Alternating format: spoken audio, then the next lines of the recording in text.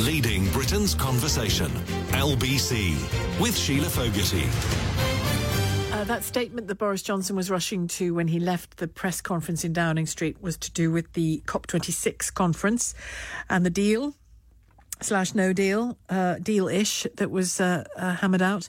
First, though, Simon Marks, LBC's Washington correspondent, is with me. Steve Bannon, I understand, has been arrested.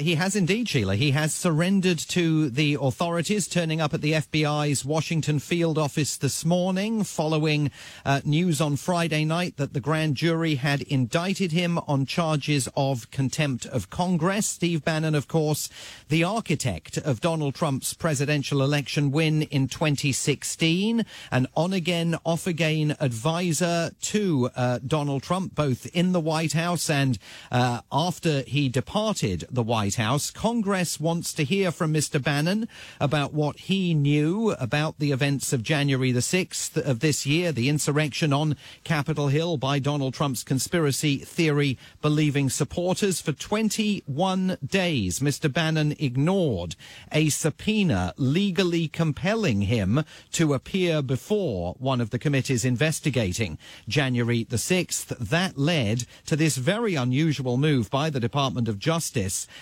to bring a criminal action against him. And as he showed up at the FBI's Washington field office within the last hour to turn himself in, he was defiant in a message that he live streamed to his own supporters over his own video webcast. Hey, just want to tell everybody we're here today. I don't want anybody to take their eye off the ball of what we do every day. Okay? We got the Hispanics coming on our side, African Americans coming on our side. We're taking down the Biden regime. I want you guys to stay focused, stay on message. Remember, signal, not noise. This is all noise, that's signal. Thank you very much. And Mr. Bannon has been as outspoken as that on that webcast for several weeks, insisting that he, together with his supporters and followers, are piecing together efforts to topple Joe Biden from the presidency, to prove the entirely false contention that last year's presidential election was rigged. If he's convicted of these charges, he could go to jail for up to a year, which would, were it to happen, create a quite extraordinary spectacle here in the United States as we hurtle towards next November's midterm elections, where control of the Senate and the House of Representatives will be up for grabs.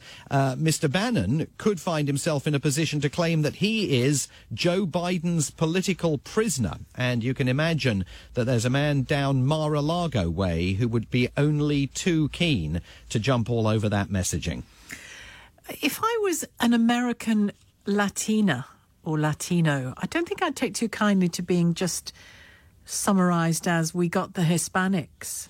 That would put me off. Well, yeah, I mean, of course, African Americans, Hispanics, minority voting communities in the United States are not monolithic. I think both parties can be fairly accused of... We probably are here sometimes as well. Of often behaving. I mean, you know, there is the majority of the African American community clearly votes for the Democratic Party, but it's not a monolithic vote and should never be taken for granted by one party or the other. There's no question that there has been some movement of Hispanic voters and Latino voters to the Republican side of the aisle over the last several years, and it's one area, as you could hear there from Stephen Bannon, that gives the Republicans confidence that when the November midterm elections take place next year, the Republicans are going to recapture both houses of Congress. And if you think Joe Biden's been having a tough time this year getting legislation through Congress,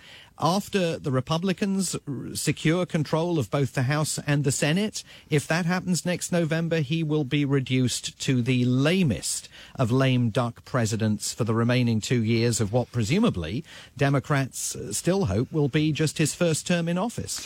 And on the success with Hispanic people, I mean, the simplest thing is just to put the word people after it and it's, you know, it's kind of fixed. But anyway, on the success with Hispanic people, has that been largely down to the Catholic/abortion policy, or is it more to do with those shock jock campaigns on the border?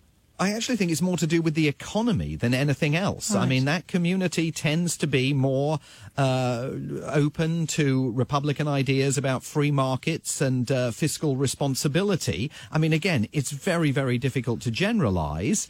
And certainly if you look at the state of Florida, you don't have the traditional community of Hispanic and Latino voters that you used to have there. It's not just now predominantly conservative Cuban exiles.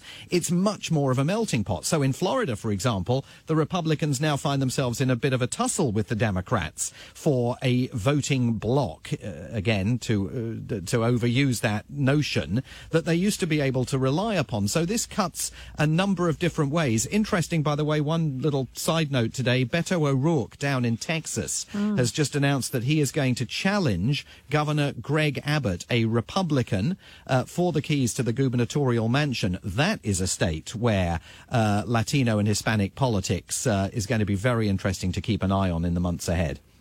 Say that state again? Texas. Lone Star State of Texas. Yeah, because am I right in saying he almost did it last time? Yeah, well, he almost, he's the Robert F. sort of Kennedy-style figure, almost a look-alike, who lost a bid last time around and is going to give it another go. The last time around it was for a Senate race. This time around he was taking on Senator Ted Cruz. And he gave Ted Cruz a run for his money. He's been wondering what to do. Some Democrats viewed him as a presidential aspirant for 2020. That campaign never took off, so he's going to give it a go again locally and try and unseat Greg Abbott in the gubernatorial mansion in Texas. That will be, I think, the political battle of Beto O'Rourke's life, because if he loses it, it will be very difficult to see how he goes any further politically. Have I told you about my theory that I'm related to Steve Bannon? Have we had this conversation? No, we haven't, really. How does that come about? Well, apart from the fact that, I mean, if you can sort of remove the kind of warts that are often hanging off his face and the flaky skin and the lack of health that he seems to exhibit quite a lot, in the better pictures of him, he looks like quite a few of my male Irish relatives. Really? And my grandmother's maiden name was Bannon. Oh. And they come from a similar part of Ireland, and I just think his rallies left the Irish shores a generation before mine, 2 generations maybe before mine. We've been doing some searching. I said a couple of years ago to my mum, why don't I ring Who Do You Think You Are, see what they say? I don't think you want to investigate it too deeply. That was my mother's position. This was at the height of the Trump presidency. She said, absolutely not. And my mum was like, don't you dare. We don't want a position where you're going to have to recuse yourself from covering anything to do with him. That don't you worry, I'd get stuck in, don't you worry. Yeah, but my mum said, not on your Nelly, or some such words. So I'm afraid it's a no-brainer. I can't do it, but I'll have to do my own research, which is a shame.